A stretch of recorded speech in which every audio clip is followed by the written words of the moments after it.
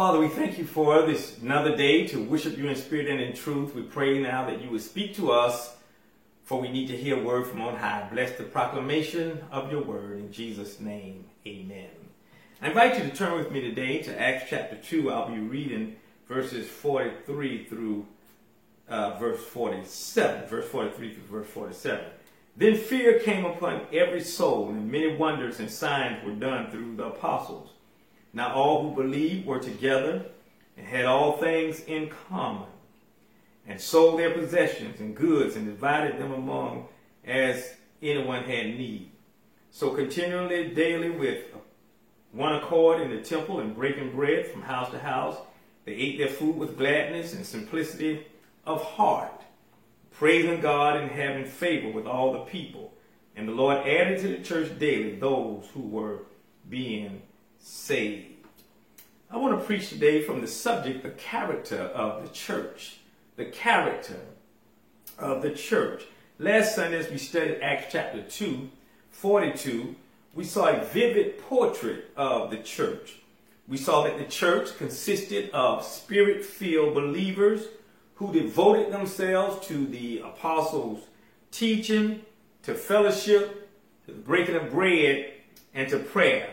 However, today we'll look further into that portrait and examine the character of the church. To begin with, the first church was an awe-inspiring church. Notice verse 43a. Then fear came upon every soul. Here the Greek word for fear is phobos. It's a word that refers to holy terror, related to acknowledging the presence of God. In other words, it means having an attitude of utmost reverence for the awesome presence, power, perspective, and prerogative of God. It describes the feeling you get when you know God is in the house, when you know God is in the church, when you know God is in the place or in the situation or the circumstances. It's the kind of reverential awe experienced by the prophet Isaiah in the 6th chapter of the book, which bears his name. Listen carefully as Isaiah describes his awestruck experience in verses 1 through 5. The text reads, "In the year that King Uzziah died, I saw the Lord sitting on a throne high and lifted up, and the train of his robe filled the temple." Isaiah goes on to say that he saw angels, and one said to another, "Holy, holy, holy is the Lord of hosts. The whole earth is full of his glory." Isaiah continues in verse 4, "And the post of the door was shaken by the voice of him who cried out, and the house was filled with smoke." Out of that awe-inspiring experience, Isaiah wrote in verse 5, listen to these words, "Woe is me, for I am undone, because I am a man of unclean lips, and I dwell in the midst of a people of unclean lips. For my eyes have seen the King, the Lord of hosts." Like Isaiah, the first church at Jerusalem was so endued with power from on high, so engulfed by the presence of God, so enamored with the person of God, that everyone, whether inside or outside the church, kept experiencing, kept witnessing, kept feeling a sense of awe, that reverential respect. They kept feeling a divine mix of fear and wonder. And don't miss this. They were not awed by the church because of its buildings or budget. They were not awed by the church because of its programs and projects. They were not awed by the church because of human abilities and accomplishments. Rather, they were awed by the church because they saw things happening in and through and around the church that only God could do. Listen, if the church is going to be a Pentecostal production, an awe-inspiring movement, an earth earth-shattering presentation, a force in this world to be reckoned with. People must see God doing supernatural things, remarkable things, unbelievable things in and through us. Things that only God can do. Things that blows their mind. Things that leave them awestruck, asking the question, how in the world did those people pull that one off? Then we can say, God did. Second, the first church was a miraculous church. Look at verse 43b. And many wonders and signs were done through the apostles. The New Testament church was characterized by wonders and signs done through the apostles. Now let's be clear on the wording of the text. Luke is careful to point out that the signs and wonders, don't miss this, were done through the apostles, not by the apostles. You see the difference? Luke points out that the signs and wonders were done through the apostles, not by the apostles. The word through lets us know that the apostles were agents. They were conduits. They were vessels by which God did many signs and wonders. And another thing, the signs and wonders were used to attract, to draw, and to lead people to God, not to the apostles. Let me say that again. The signs and wonders were done to attract people to God, not to the apostles. The apostles were not in ministry to make money. They were not in ministry to make a name for themselves. They were not in ministry to become superstars and superheroes or celebrities. Rather, they, like other spirit-filled men and women, were in ministry to live for God and to be used by God in the ways that God would get the glory from their lives.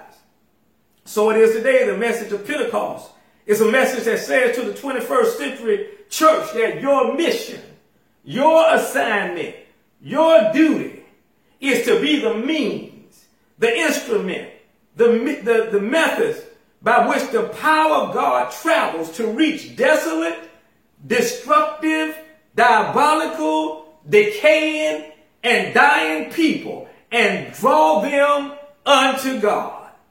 This past week I read where the CEO of Amazon was criticized for supporting the Black Lives Matter movement. In a heated online exchange between the CEO and a racist, the racist used some very disturbing language and made it clear that he, along with others he knew, would no longer shop Amazon. To which the CEO replied, "Good, because you are the type of customer I want to lose." Now, I must confess my initial reaction was a feeling of satisfaction at the CEO's response. I must confess that I wanted to say, good for you. That's a great response. But later the Holy Spirit arrested my feeling of my satisfaction. And he turned it into feeling of sadness. And reminded me that racist hater, like all racist haters, need Jesus. For without Jesus, he or she will face eternity in a burning hell with others who hate them with even greater hate than they now hate others. Then I thought, how wonderful it might have been for the CEO to write something like this. Sir, who you really need is Jesus. He can save you and transform your life from being enslaved by hate, by rage, by bitterness. He can transform your life into one of loving God and loving your fellow human beings. So here's the stark reality. The world is watching the church today. So what will they see? Will they see wonders and signs? Or will they see weakness and sorrow? Will they see us consumed with passion, leading wicked people to Jesus and say, I know God was in that? Or will they see us consumed with passion to build bigger buildings and to boast about larger budgets and say, oh, the people did that? Will they see the church leading the charge, tearing down barriers and building bridges and say only God could have pulled that one off? Or will they see us separated, divided, and hating along political, economic, social lines and say they're no different than anyone else? Will they see us sharing the light of Jesus Christ and sharing food and water and clothing and medicines in our communities and around the world and say God must be helping them do that? Or will they hear us whine, complain, and make excuses and say they have no hope, no help, no dreams, no aspirations, and no power? Third, the church was a sharing church. Observe verses 44 through 46a. Now all who believed were together and had all things in common, and sold their possessions and goods and divided them among all as anyone had need. So continuing daily with one accord in the temple and breaking bread from house to house, they ate their food. In the days of the early church, when a person received Jesus Christ as Lord and Savior and made his or her decision public through being baptized, they were immediately cut off from their family and friends. It was so bad that Jewish fathers and mothers would deny their children if they made a profession of faith in Jesus Christ. A father would say that I once had a son who's now dead, or I once had a daughter who is now dead, if that son or daughter professed faith in Jesus. In addition, those who decided to follow Jesus lost any economic support they had from their families. If they had their own businesses, people in the community would stop doing business with them. For many, that spelled economic disaster. And of course, the Romans had no welfare system for poor and needy Hebrews, nor would the chief priests, the Pharisees, the scribes, and the Sadducees help them in any way. Therefore, church members began to pool their resources together, and they began to share with everyone who had need. Commentator John Phillips states it like this: the sharing of the early church was spontaneous and motivated by Holy Spirit love. It was not a dictatorial system clamped on people against their will. This was love, not law. Compassion, not compulsion. One of the ways the church knows we are in line with the word, the will, and the ways of God is through our responsible sharing with members in need. And our willingness to share with needy people, hurting people, hungry people, thirsty people, local people, and people around the world. One of the ways that the world knows that we are in line with the word and the will and the ways of God is our willingness, our ability to share with those who are in need, whether they are right around us or whether they are many, many miles away. Fourth, the first church was a joyful church. The first church was a joyful church. Look at verses 46b and verse 47. They ate their food, get this, with gladness of heart. They ate their food with gladness of heart, praising God. Now that's amazing to me, because with all that was going on around them, with all of the hate, with all of the persecution, with all of the uncertainty of the day, that first church in Jerusalem, that first New Testament church, that first church where those 120 followers of Jesus joined and 3,000 later joined, that first church, the Bible says, ate with gladness of heart and praise God. Imagine that. All of the turmoil, all of the disturbances, all of the confusion, all of the hate, all of the criticism, and yet they were able to eat with gladness of heart and praise God. That means, y'all, that they were not sitting around bathing in doom and gloom. They were not basking in sorrow and suffering.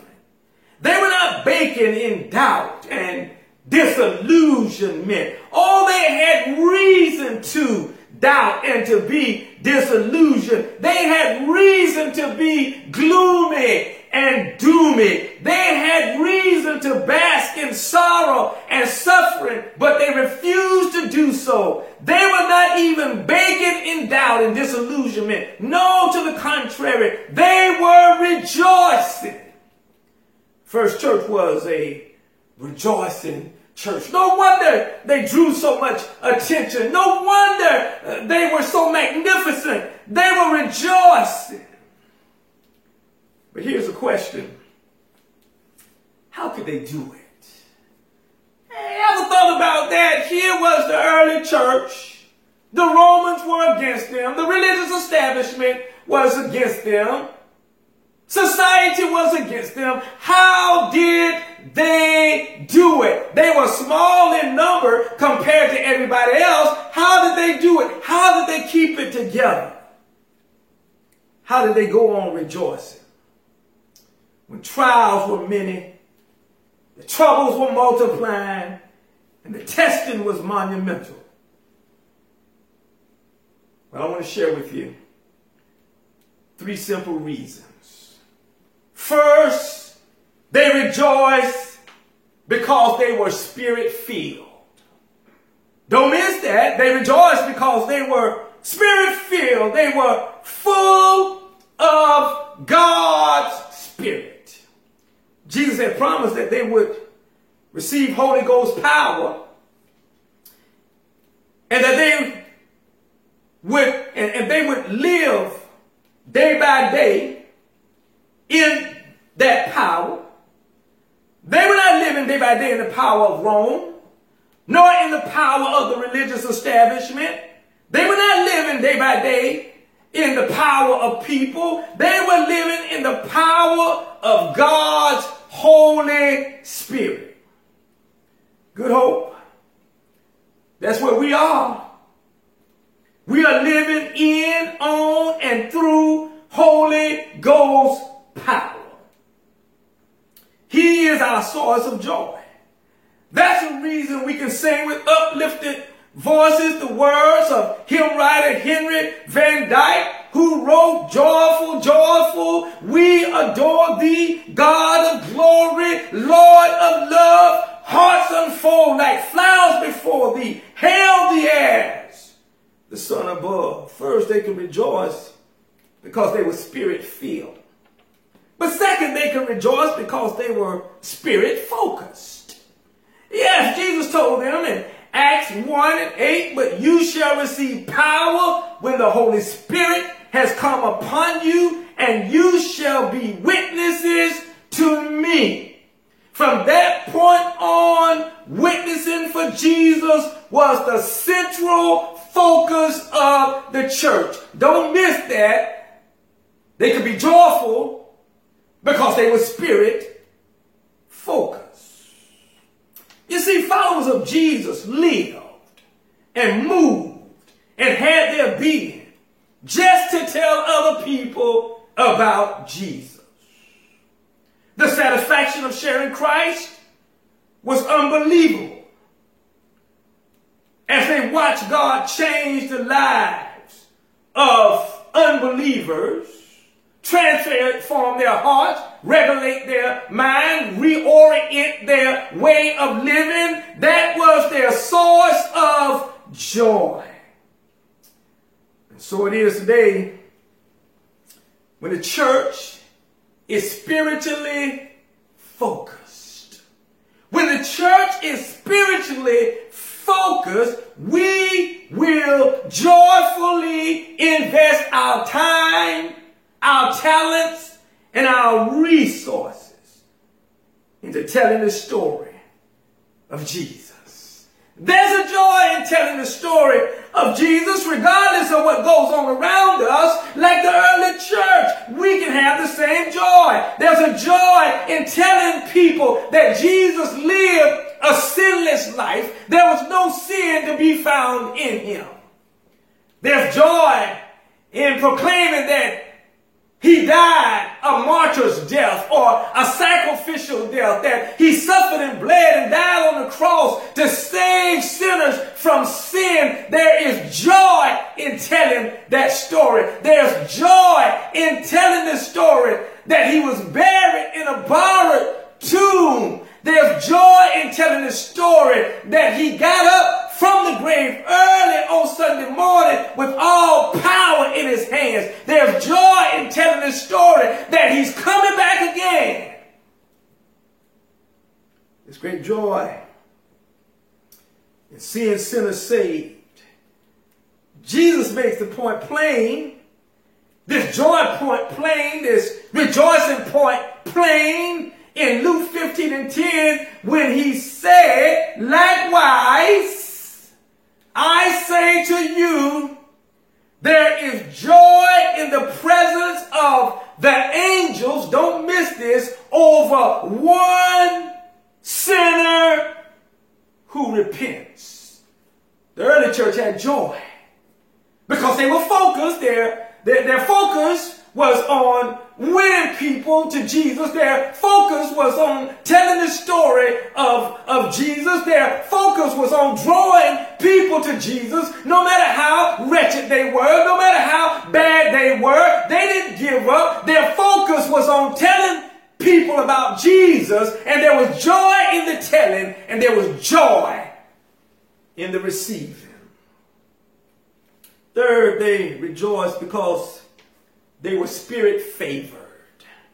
They were spirit favored. The early church knew they were favored by the Spirit.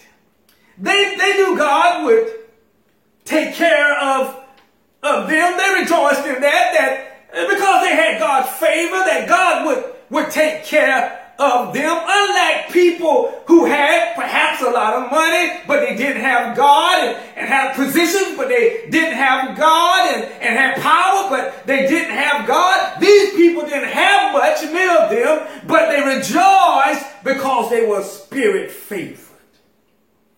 They knew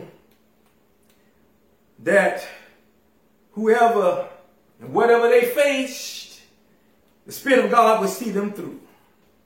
So here's the shout. The church Jesus built is still spirit favored. And the Spirit of God's favor will guide his church, protect his church, provide for his church, and produce in his church the fulfillment of God's eternal plan. So if you are a genuine believer in Jesus, if you are an authentic follower of the Lamb, if you are a real disciple of Christ, rejoice because you are blessed and highly favored. You his church. You are part of his church. So you are blessed and highly favored no matter how the ball bounces or the tide turns or the cookie crumbles. If you are a part of his church, are blessed and you are highly favored. You are spirit favored. David said, you are fearfully and wonderfully made. You are spirit favored. David wrote about that in Psalm 5, 11b, and verse 12.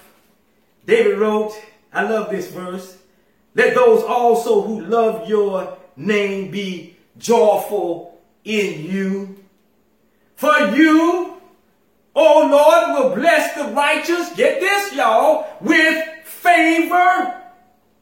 You will surround him with your shield. David talked about being blessed and being highly favored. So I leave you today with the words of Paul in Philippians 4, 4 through 7. Rejoice in the Lord always. And again I say rejoice.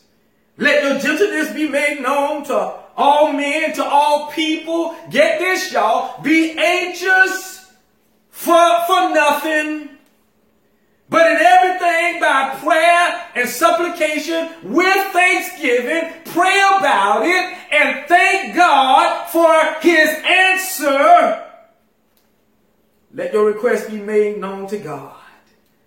And the peace of God, which surpasses all understanding, will guard your hearts and your minds through Christ Jesus. God has spoken. Let the church say amen. If you're listening to me today and you've never received Jesus Christ as your Lord and Savior, we invite you to come today just as you are. It matters not who you are, where you are, what you've done. Jesus loves you. He suffered and bled and died to save you from your sins. All you need to do is confess your sins and receive Jesus Christ as Lord and Savior. I'm going to lead you in prayer. If you want to be saved today, you may pray along with me. Father, I know I'm a sinner. I confess my sins today. I need you in my life. Jesus, come into my life and save me. In the name of Jesus, we pray. Amen. If you prayed that prayer today, you were sincere. You accepted Jesus Christ as your Lord and Savior. Welcome to the family of God. God bless you. Now may the Lord bless you and keep you. May the Lord make his face to shine upon you. May the Lord always be gracious unto you. And may he grant you his peace. In the wonderful name of Jesus. Amen.